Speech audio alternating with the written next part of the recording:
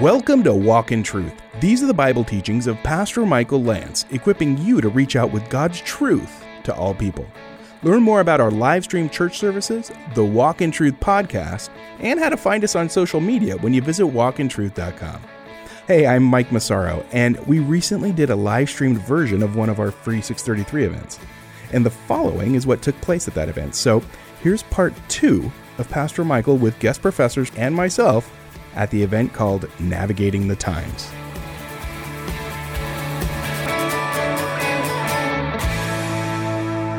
I know there was some talk before we started tonight about whether or not we're going to wade into something that might come across or is, pretty obvious on its face, political. And like you said, we're living in this world. As Christians, we're not living in a bubble. And so it is a part of our lives. So while we might not want to make something into a political,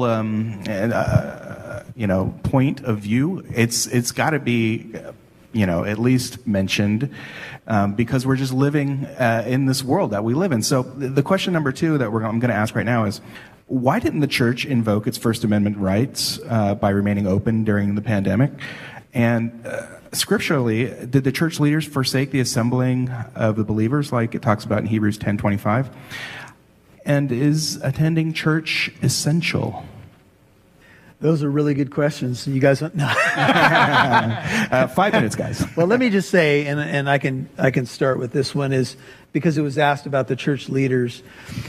So when this first started, and I mentioned, if you want a reference, if you haven't heard me speak on this topic, I dealt with this not this morning, but a week ago on a Sunday morning.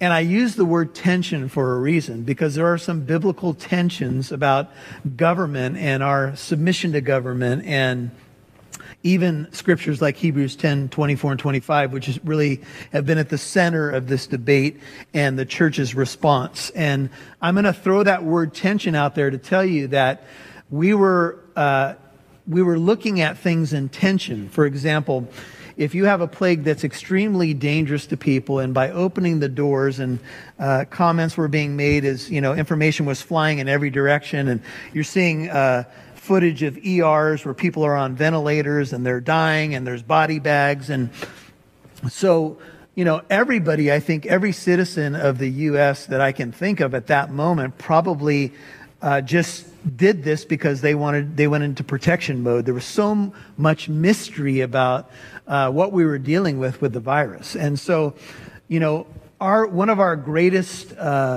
commands by the Lord is to tend his people, to tend his sheep. So that's at least the first part of my answer. Right. So I want to talk more about some general principles here of maybe the role of the church vis-a-vis the government. And, a couple other passages that have been getting a lot of attention the last 8 weeks are Romans chapter 13, the beginning of Romans 13, and then 1 Peter 2, which talk about this. The church is having to be not just respectful, but almost subservient to the government, lest we do evil. Now, one thing that I think does need to get pointed out is that the governmental structures of the time of Peter and Paul were quite different from today. And we're talking about imperial Rome, probably with the Emperor Caesar Nero at the time of the writing of those epistles, who, if anybody's just watched a few movies about ancient Rome or read a few books, knows this was anything but a godly man. I mean, not even in the eyes of pagans was this man in any way moral or decent. So in one sense, Peter and Paul, it's admirable, right? I mean, they have this horrible person in charge. They have to rely on God's providence, that this is ordained by God, and we will do what we can under those circumstances. Because Romans 3:8 also says, we can do no evil so that some greater good come.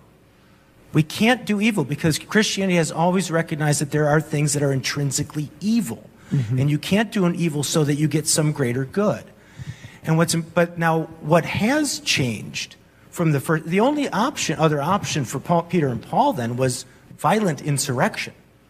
Well, that's been precluded from their pool of options because they've seen the King of Glory go to his death in order to defeat Satan, the king of this world, or the ruler of this world. So there's no violent rebellion. The only option is to be subservient and hope that their Christian character from within will change the structures of the times. And yet, Tony, we would say that Peter and John do take a stand when they're told not to preach the gospel, right? Right. When there's outright direct, Right. you can't preach the gospel, they do take the stand. Yes. Now, what has happened, though, in the last 1900 years is what Peter and Paul did in showing Christ to that world. Christianity has won out. Now we have participatory government. Yes. I mean, we have a government that we can change. We can actually affect it we don't need to use violence to do so. So I think when we ask the question, who is the church? We ask two questions. Who is the church and who is the government? It's the same answer for us today. We are. Mm-hmm. We are the church and we are citizens of the nation. We are the government. So that sort of changes the context for us today in looking at those passages. So when we come to the First Amendment of the Constitution, which is to govern our land, this is where the questioner is saying, well, did we kind of punt, right, when we should have been meeting? And my answer is, well, we were holding some things in tension. That is the greater good, because we didn't have a lot of information about what was happening. We were respectful of our elected officials who are elected by us. Yes. And they probably had more knowledge than we did, so we respected that. But then there's times to peacefully voice dissension as well. Mm-hmm. I mean, otherwise, we could wind up with injustice on our hands. And we are called to fight injustice as the church as well, not just for our own sake, so we can worship on Sunday, but for the sake of the broader culture as well. Now, I know Jacob and Jim both want to chime in. I think, first of all, we need to recognize and acknowledge God's sovereignty. That's important. We need to also understand, in light of Romans 13, that God is the one who establishes authorities for a purpose, for a task that they are supposed and required to abide by. If they violate that, church has a mandate given. If we take this example of, but before I get into that, if we see, when we talk about the separation of church and state, what we do is actually we don't understand the governing structure that God has established. Throughout the scripture, when we read, we find that there are three kinds of government, right? We have family, governance in the family, we have in the church, the body, church body, and then we have the civil government. And all three are, in a way, balanced in the sense that when we talk about the separation of church and state, we should not assume that it means any separation between God and church and God and state, right? God is still having authority over the established magistrates that are there. That's why we need to also understand the very doctrine of the lesser magistrates who are rising up now when they're realizing when the authorities don't submit to the laws of Lord, which are meant for the justice and flourishing of people, right? There is a mandate to rise up and make your voice known. And one distinction I would love to make is that throughout the scripture, if we see, there is a distinction maintained between when we talk about church, we emphasize on covenant. When we talk about state, it's contract. So we don't actually work as subjects of the state. We work as citizens of the nation.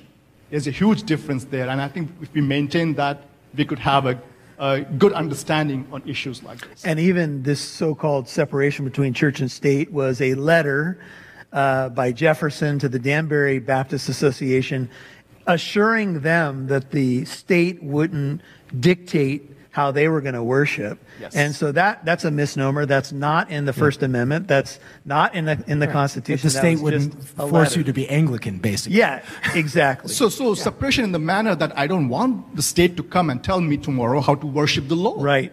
There has to be some sort of separation that needs to be maintained. Likewise, the church is not going to inform all aspects of the state.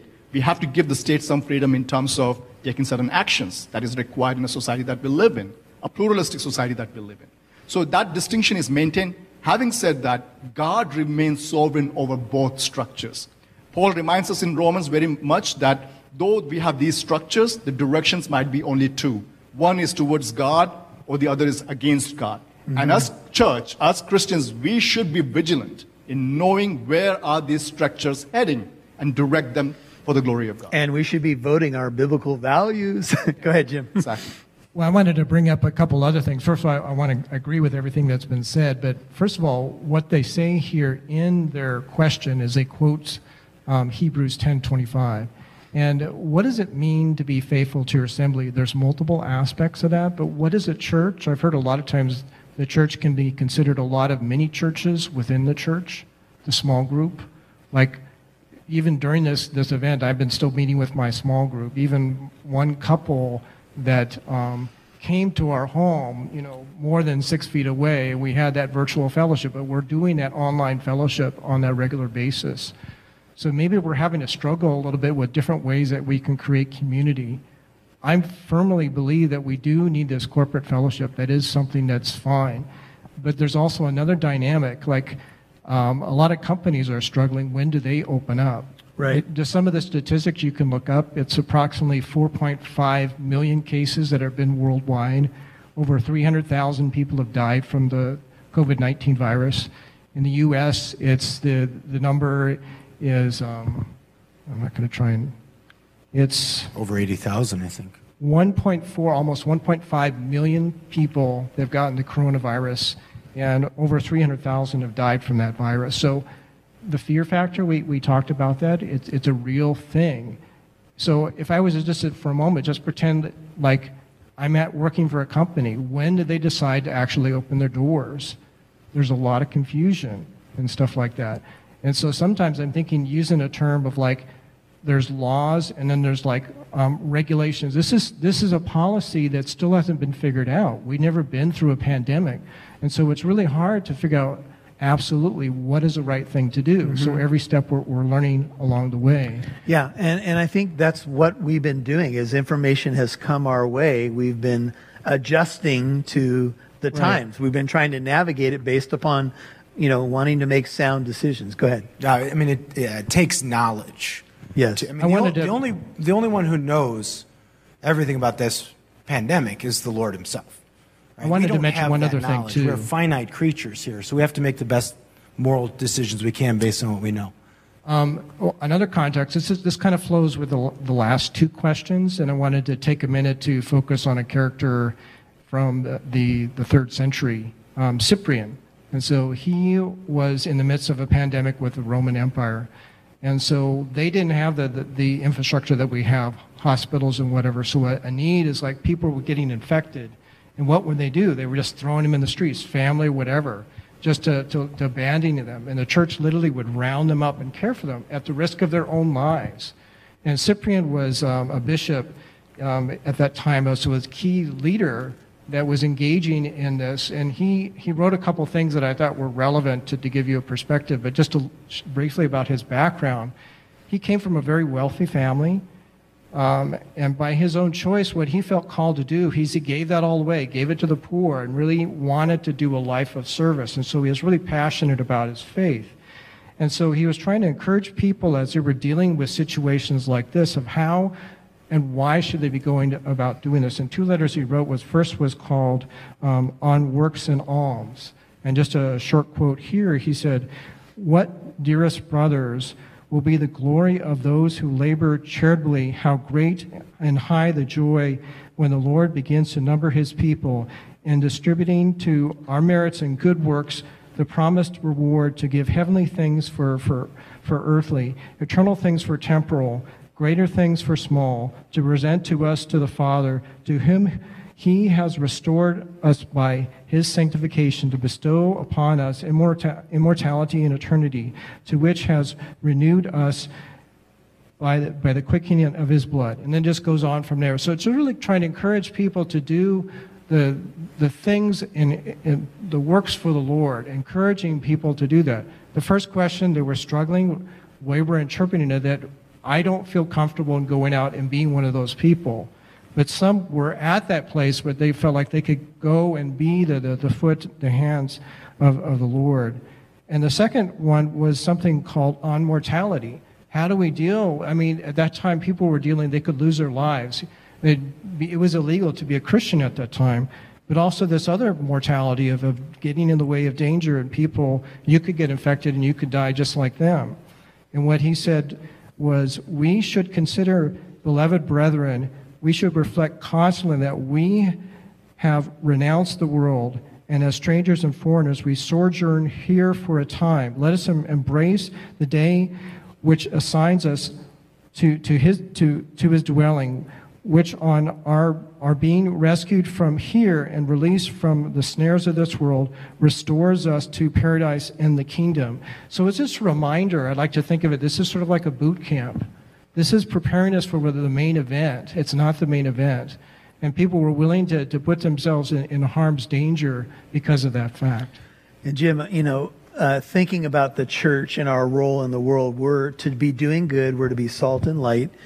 When this first started happening, I'll just say, and I said this in last week's sermon on some of these topics, that how about we give the benefit of the doubt that some of the people who were in charge of states and local governments were doing the best that they could with the information that they had. Now, as time has gone on, things have changed and information's being debated, and I understand all of that. But how can we best shine? See, it's not, as a believer, it's not always just about my rights. Even as a U.S. citizen, I want the right to worship, and I miss the corporate worship of the church. But how can we best do good in whatever season we find ourselves? Whether it's Spurgeon, when people are sick all around him and he goes and visits them anyway, whether it's an early church father or whatever it may be. So maybe this could help us, and I know this is some of what you guys have been thinking about, is to step back and say, Lord, since we are in this time, how can we best shine for you? Yeah. If I may add a few things to that in terms of the worldview perspective of it. We should be asking, given light of our public behavior today, what are some of the ideas that are really pushing us to behave in the way that we are, right? One of the things that we can see with this coronavirus, what's been revealed to us is that culturally we know the whole identity politics that was taking up, right? Egalitarianism on all matters. It has trickled down to even this coronavirus issue. If you can lock down New York, what stops you from locking down Los Angeles? Right? Which is pretty much happening. Exactly. Why are people in LA being treated differently than people in New York or somewhere in North Carolina or wherever? So that's what's happening. But with regards to the question of First Amendment, I'm sure the person who is asking this question is definitely an American. But as a church, I think we must also take the responsibility in terms of how can we also think about the global church. How would 315 million Americans and those who are not Americans would even answer that question? They don't have First Amendment. How would they respond to a question like that or a situation like that? I think we need to be thinking through that as well. But let me also say this. Thank the Lord that you have this First Amendment, that other nations don't. Please preserve it and maintain it. And for that, there is one thing that needs to be done, which is you have to speak out. That is necessary at this moment. Why? Because there is something called preference falsification, which is basically the act of communicating a preference that differs from one's true preference.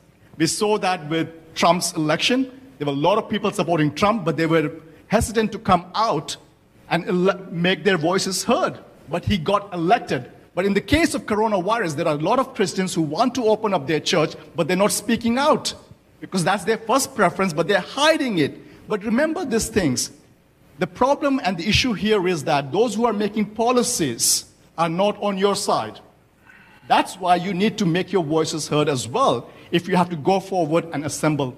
And that's necessary, I would say. Well, and I'd like just to add, that's why I'd like to remind everybody that we're not in the first century anymore. We live in a country where the government is for the people, by the people, and of the people. Amen. That's the way the founding fathers of this country, who are mainly Christian, maybe some deists, Jefferson. So that's why the Christianity, the Christian ethic had won out. That's what this country was basically built on. We've been given an extra grace, if you will, to have that kind of responsibility, to actually affect the course of a culture through political means. That's a great gift. We shouldn't waste it. Amen. Guys, I'm gonna jump in here. This next question kind of piggybacks off what we were just all talking about. I'm gonna try to make this generic, as it was sent from somebody in California, but it will apply to other states and other parts of the world as well. If the governing bodies don't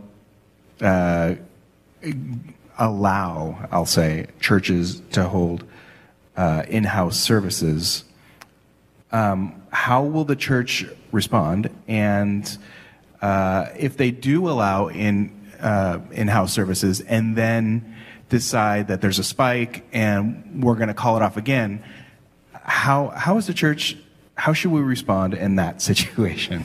How are you going to respond in that situation, Pastor Michael? Well, first of all, I would say, the May 31st date is a date that churches that are united together to reopen the church have decided upon whether or not we get the blessing from the governor.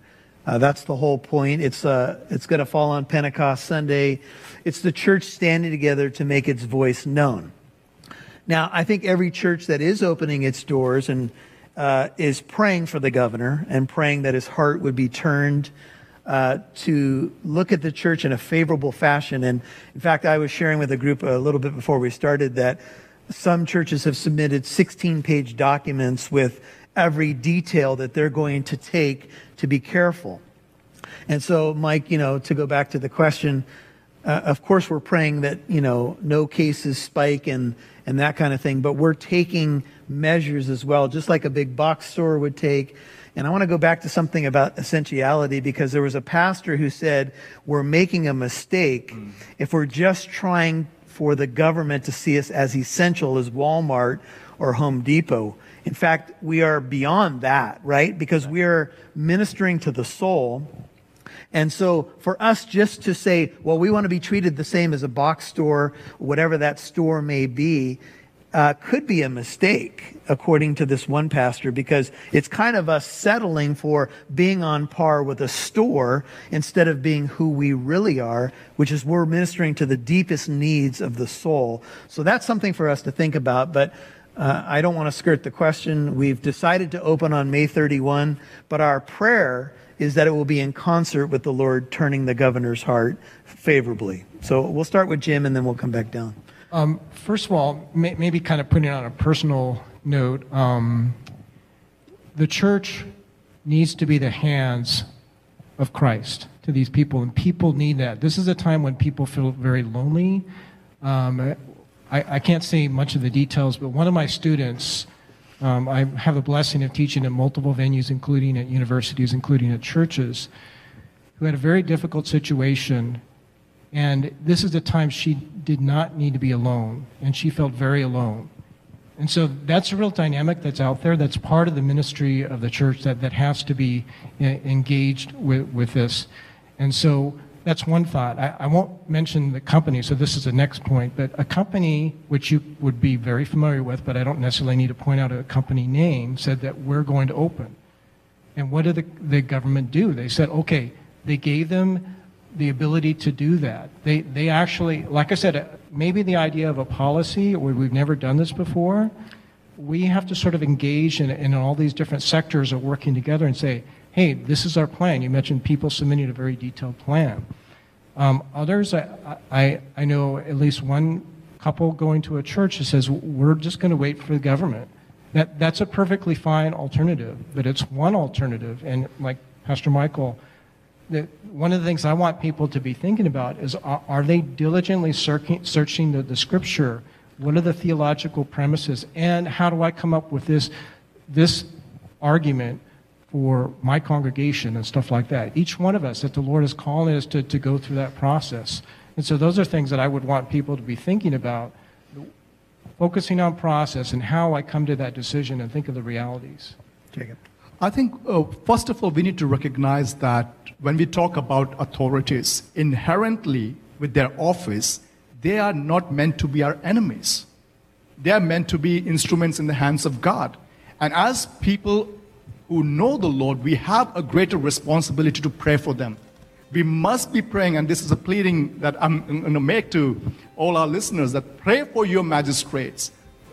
In the law office or high office, pray that the kingdom of God may come to their offices, into their mind, that they would come up with wise decisions that would impact everyone. With regards to should we actually go ahead and start our churches, this is what I would say. We need to recognize that God was not surprised with what had happened, right, with this coronavirus. And he'll not be surprised with what's going to happen in future. You're listening to Navigating the Times Part 2 on Walk in Truth, our recent live-streamed 633 event. If you'd like to watch the event, subscribe to our Living Truth Christian Fellowship YouTube channel. Visit walkintruth.com and click on Church. That's walkintruth.com and click on Church. And make sure you click the bell after you subscribe to our YouTube channel, because then you'll be notified every time Pastor Michael goes live, like this Sunday morning at 10. So join us. Again, you can find the Living Truth Christian Fellowship YouTube channel when you visit walkintruth.com and click on Church. Now, come back tomorrow for Part 3 of our special 633 event called Navigating the Times. I'm Mike Massaro. Thanks for listening to Walk in Truth. Our goal is to equip you to reach out with God's truth to all people.